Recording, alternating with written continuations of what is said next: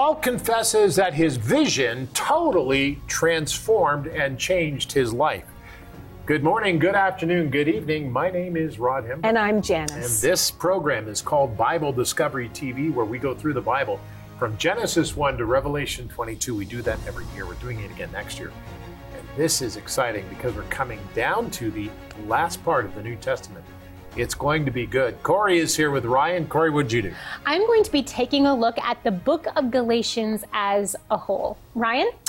Why does Paul personify the Mosaic Law as a jail guard and a schoolmaster in Galatians 3? That's the question I'm going to be attempting to answer in my segment. A jail and a schoolmaster? Wow, very interesting. Janice? My segment today is called Glory to God. All right, very good. Well, this is the time we're going to study Galatians chapter 1. So let's open up our Bibles and open up our Bible guide, and let's listen to what the Lord tells us.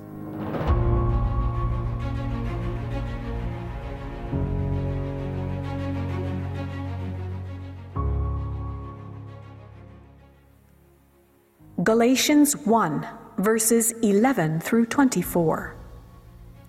But I make known to you, brethren, that the gospel which was preached by me is not according to man.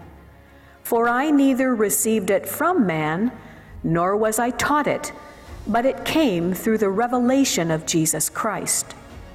For you have heard of my former conduct in Judaism, how I persecuted the church of God beyond measure and tried to destroy it. And I advanced in Judaism beyond many of my contemporaries in my own nation, being more exceedingly zealous for the traditions of my fathers.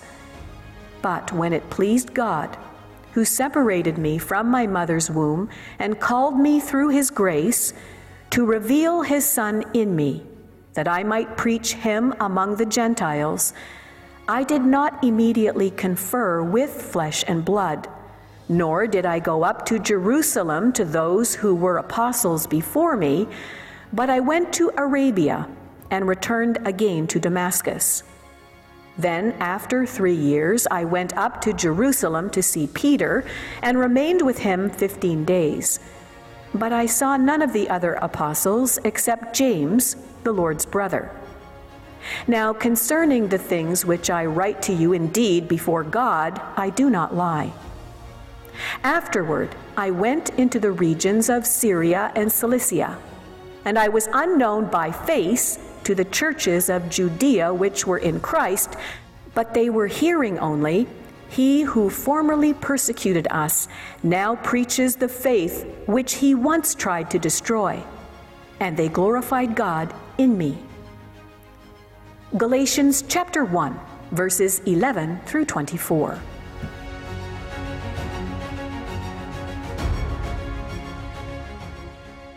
Galatians chapter 1 and 2, we are reading Paul's writings again to the province of Galatia.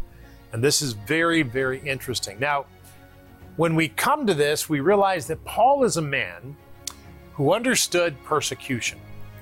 When we pray for the persecuted church today, most of us do not fully understand the situations of those who we're praying for. Interestingly, Christians in the West are beginning to get a small taste of what persecution means. Praise God. That's right, you heard me. Praise God. The book of Acts, the Acts of the Holy Spirit, show us how the Church of Jesus Christ can grow even more in times of persecution. Now, this is important for us to understand today. More Christians are being persecuted now than any other time in history because the church itself is the largest it has ever been and continues to grow. In fact, the largest church in the world grows under a communist empire. It's true. Paul understood persecution well. At the end of his life, Paul would be a martyr for his faith. However, at the beginning of the church's life, he fully participated and encouraged the persecution of believers. Then Paul met Jesus Christ. I want to tell you that was something. Following his personal conversion and encounter with the Lord, Paul realized his wrong ways and gave himself completely to God and the work of the church. And it was a dramatic change, let me tell you. Something else. Take your Bible guide and turn to today's passage, because this is interesting. As we look at the book of Galatians, we are challenging ourselves to hear what God says from Galatians chapter 1, the last part. This is very important. Revelation of Jesus Christ. Paul's talking here. And if you want to go to BibleDiscoveryTV.com, you can get your Bible guide and we'll send it to you. Or actually, you can download it right there, and you're seconds away from joining us. Thank you for your donations, and we really appreciate that. We trust the Holy Spirit will tell you what you need to give and all that kind of stuff, because we can't. The Holy Spirit speaks, and we don't get in his way. So anyway, it's good. Father, we pray today as we read this in Galatians, we finish out the first chapter, that you would help us to see what it says to us right now, where we are with what we have today. In the West, in the East, which we're broadcasting to, and around the world. And Father, I realize that much of the persecuted church is watching me right now. Father, we pray for them. They're great people. Help them, Lord. They're suffering. But help them, Lord, in Jesus' name. Amen and amen. All right. Galatians chapter 1. This is great. Verse 11. But I make known to you, Paul says, I make known to you, brethren, that the gospel which was preached by me is not according to man, not man's plan. Verse 12. For I neither receive it from man, nor was I taught it, but it came through the revelation of Jesus Christ. Paul confesses that his vision of Jesus Christ changed his life. Now, if anybody's life could be changed, it would need to be Paul's. He was a hard man. But his vision of Jesus Christ changed. Our testimony is a major part of God working in us. When we have a testimony, it's simple. We're talking about the Lord Jesus Christ working inside of us. We're talking about the Lord Jesus Christ as he confronts us and helps us. And beloved, that's what a testimony is. I was confronted by Jesus Christ as a pastor's son at 14 years old at Valley Forge Drive in Ohio, Cuyahoga Falls, Ohio, actually still Ohio. I can tell you the place. I can take you right to the house, and I can't remember the date exactly, but I remember the year. Very, very interesting, and it was during the school time. It wasn't in summer. That becomes important. All right. Galatians chapter 1, verse 13. It says this, for you have heard of my former conduct in Judaism, how I persecuted the church of God beyond measure and tried to destroy it. And I advanced in Judaism beyond many of my contemporaries in my own nation, being more exceedingly zealous for the traditions of my fathers. Paul was a Pharisee. He was a Jewish zealot. You know, God knows who we are and everything about us. God knows everything about my personality. In fact, he knows what I'll do and when I'll do it and how I'll do it. I don't, but he does, because he knows the future. He knows everything about today. He knows everything about yesterday. He knows everything about past, present, and future. God knows everything about me. So when I come to pray to the Lord, I'm talking to somebody who knows everything. And Paul says, I was so bad to the church. It was unbelievable. Very amazing. Very interesting. Okay, Galatians chapter 1, verses 15 to 24. But when it pleased God, who separated me from my mother's womb, that's God who does that, and called me through his grace to reveal his Son in me, that I might preach him among the Gentiles, I did not immediately confer with flesh and blood, nor did I go up to Jerusalem to those who were apostles before me. I didn't do that. But I went to Arabah and returned again to Damascus. Then after 3 years, I went up to Jerusalem to see Peter and remained with him for 15 days. But I saw none of the other apostles except James, the Lord's brother. Now concerning the things which I write to you, indeed, before God, I do not lie. Afterward, I went into the region of Syria and Cilicia, and I was unknown by face to the churches of Judea, which were in Christ. But they were hearing only, he who formerly persecuted us now preaches faith, which he once tried to destroy. And they glorified God in me. Oh my goodness. Oh my goodness. Paul speaks to all Christians to say, it is God who changes our fate. We can try to change, but it will not work. True change, real change, only comes from God. Can you imagine? You're Paul. They don't know you by face, but they know of your reputation. His reputation got around everywhere. And he goes to a church and they tell about a man who you were, who persecuted the church, but God saved. And they glorified God. What an amazing, stunning realization. It is the Lord inside of each of us. He is the one glorified, not us, but God is glorified. And as God is glorified, then we go with him and we follow him. That's what it means when we say we are Christ followers or Christians. Hi, Rod Hembry. We go through the Bible in 1 year. It's exciting. It's great. And you can join us by searching Bible Discovery TV on your phone. That's right, on your phone, your iPhone or your Android phone. And when you do so, you'll find the app. You can download the app and watch it anytime you want. Never miss a program right here on Bible Discovery TV. We'll see you there.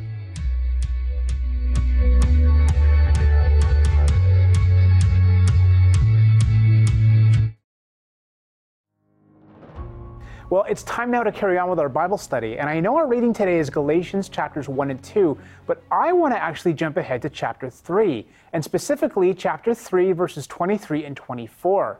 Now, in verse 23, Paul compares the law to a jail guard, and in verse 24, he calls the law a schoolmaster. At least that's the translation the King James Version gives. But to quote an old movie, I do not think that word means what you think it means. Let's study. In Galatians 3:23, Paul appropriately personifies the Mosaic law as a jail guard, because just as a jailer holds people captive, Paul says that for a time, so too did God's law lock up his people as prisoners. Truly, when we read the Mosaic law, we can see how every aspect of Jewish life was restricted, restrained, and confined by the law. It essentially did function as a jailer to lock up the Jewish people in a vast system of legal codes and regulations.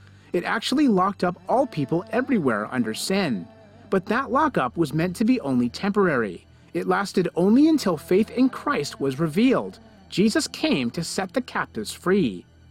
Paul also personifies the Mosaic law as a quote-unquote schoolmaster in verse 24. Despite the fancy title, though, a schoolmaster was not actually the teacher, at least not in Paul's day.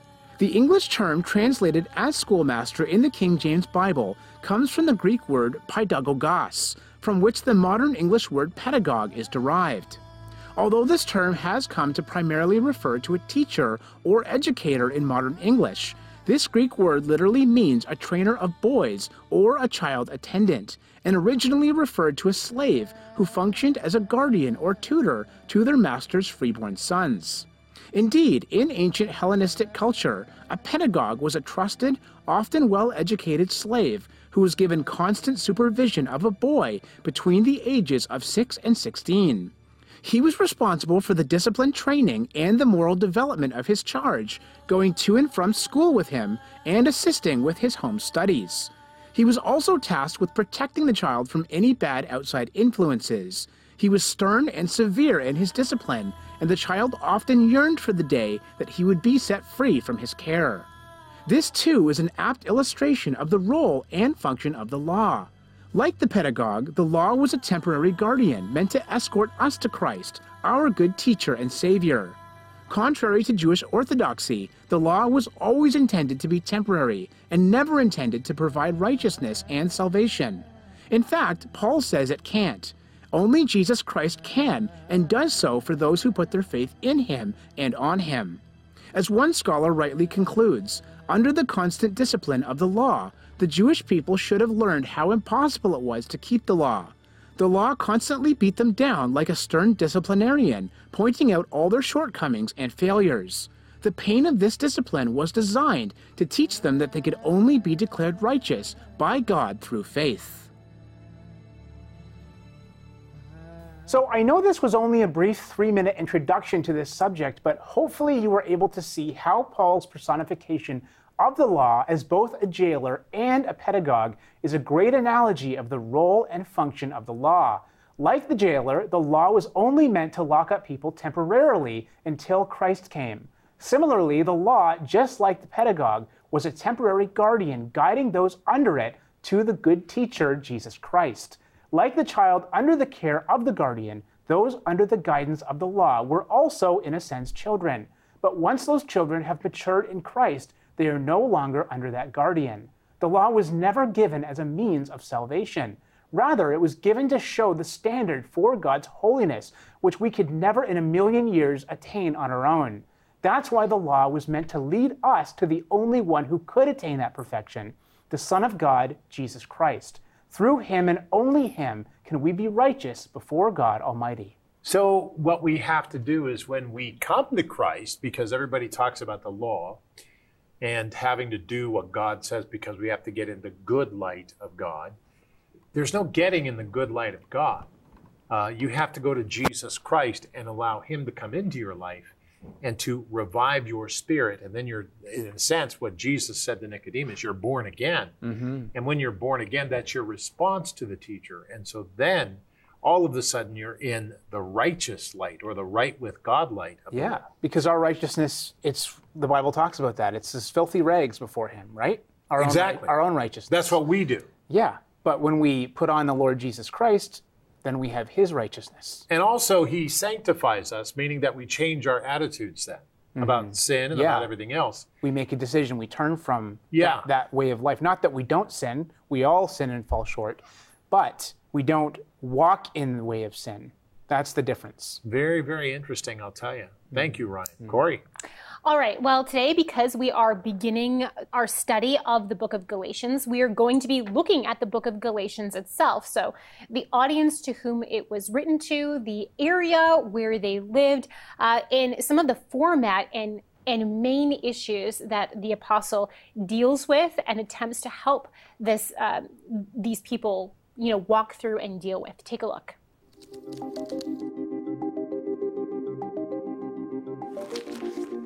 The book of Galatians may be the earliest written book of the New Testament.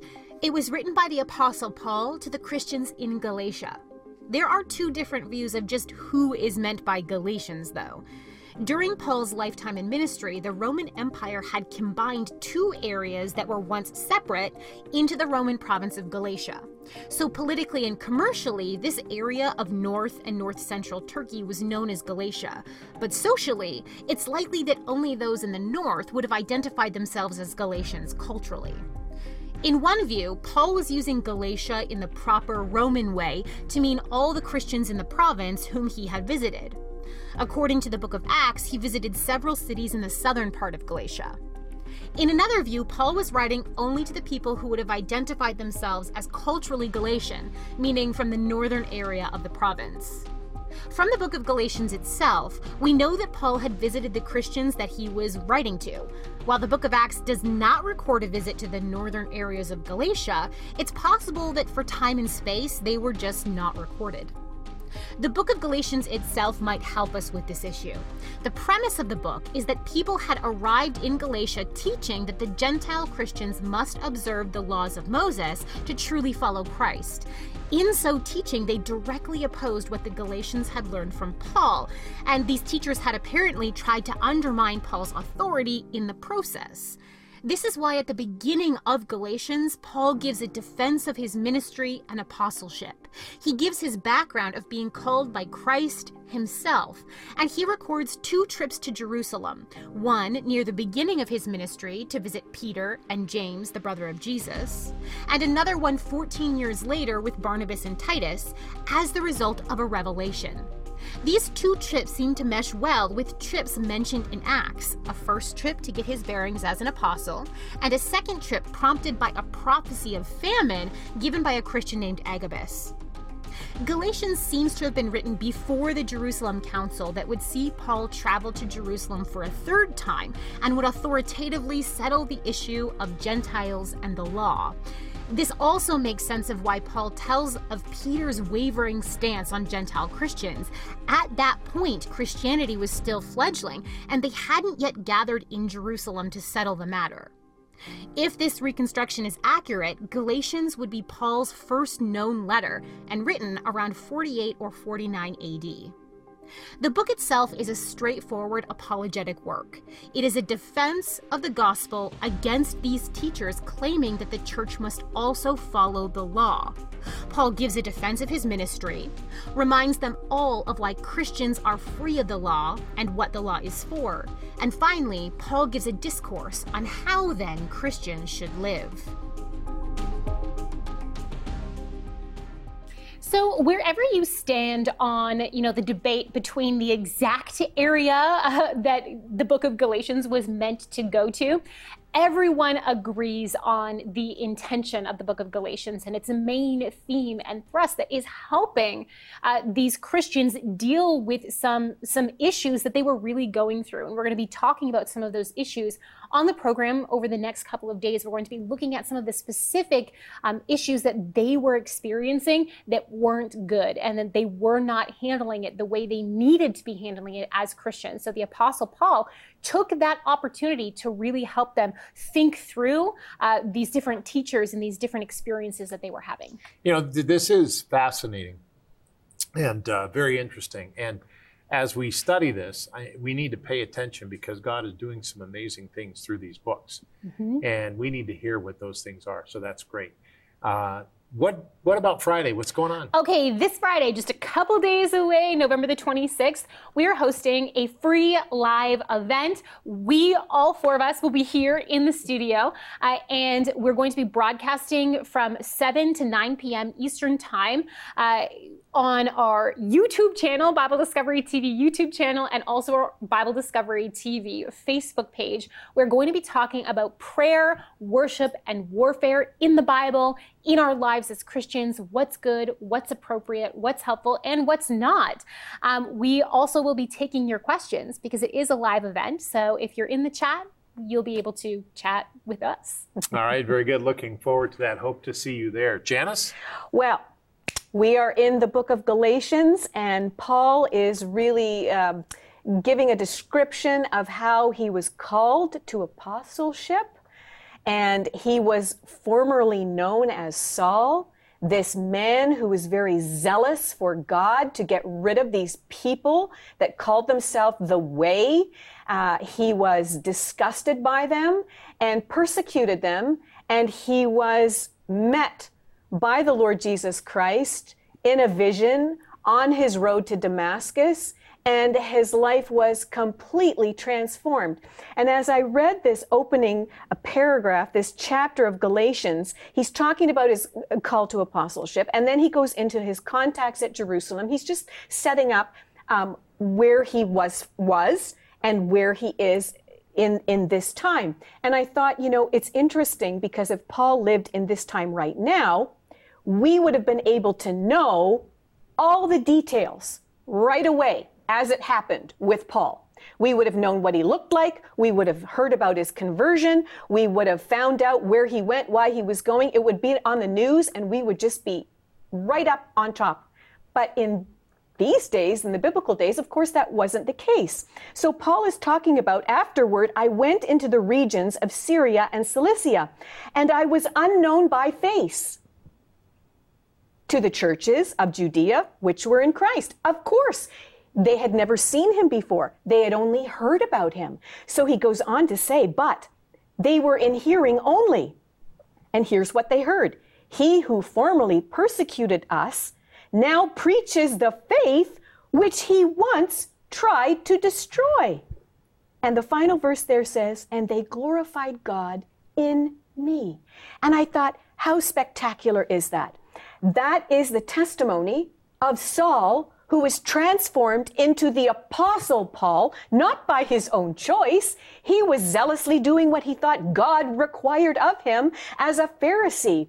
And here his life was transformed by Jesus. And the people, if you'll remember in his conversion, the poor man that Jesus asked to go and put his hands and lay him on Paul said, but Paul's a murderer. I've heard all these things.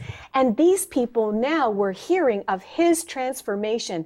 And did they glorify Paul? No, they glorified God through the work of the change of life of Paul. What is my point today?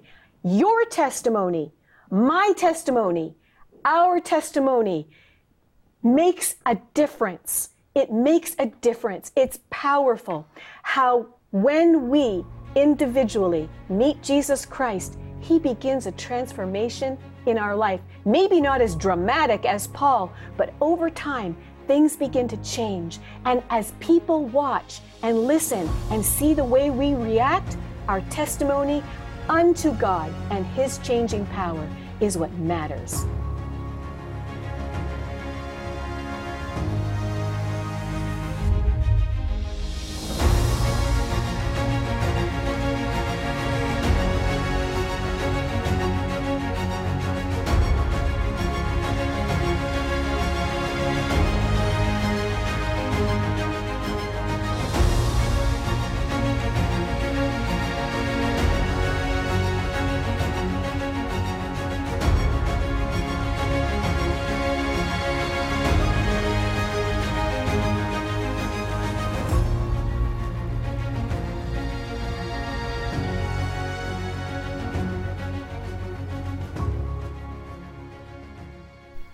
At the prayer time today, I want to remind you of Monday, Wednesday, and Friday from 3:30 to 4:30 Eastern Time.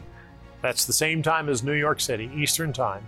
And if you would be there, it's great. We have prayer meetings on Facebook, YouTube, and of course, BibleDiscoveryTV.com.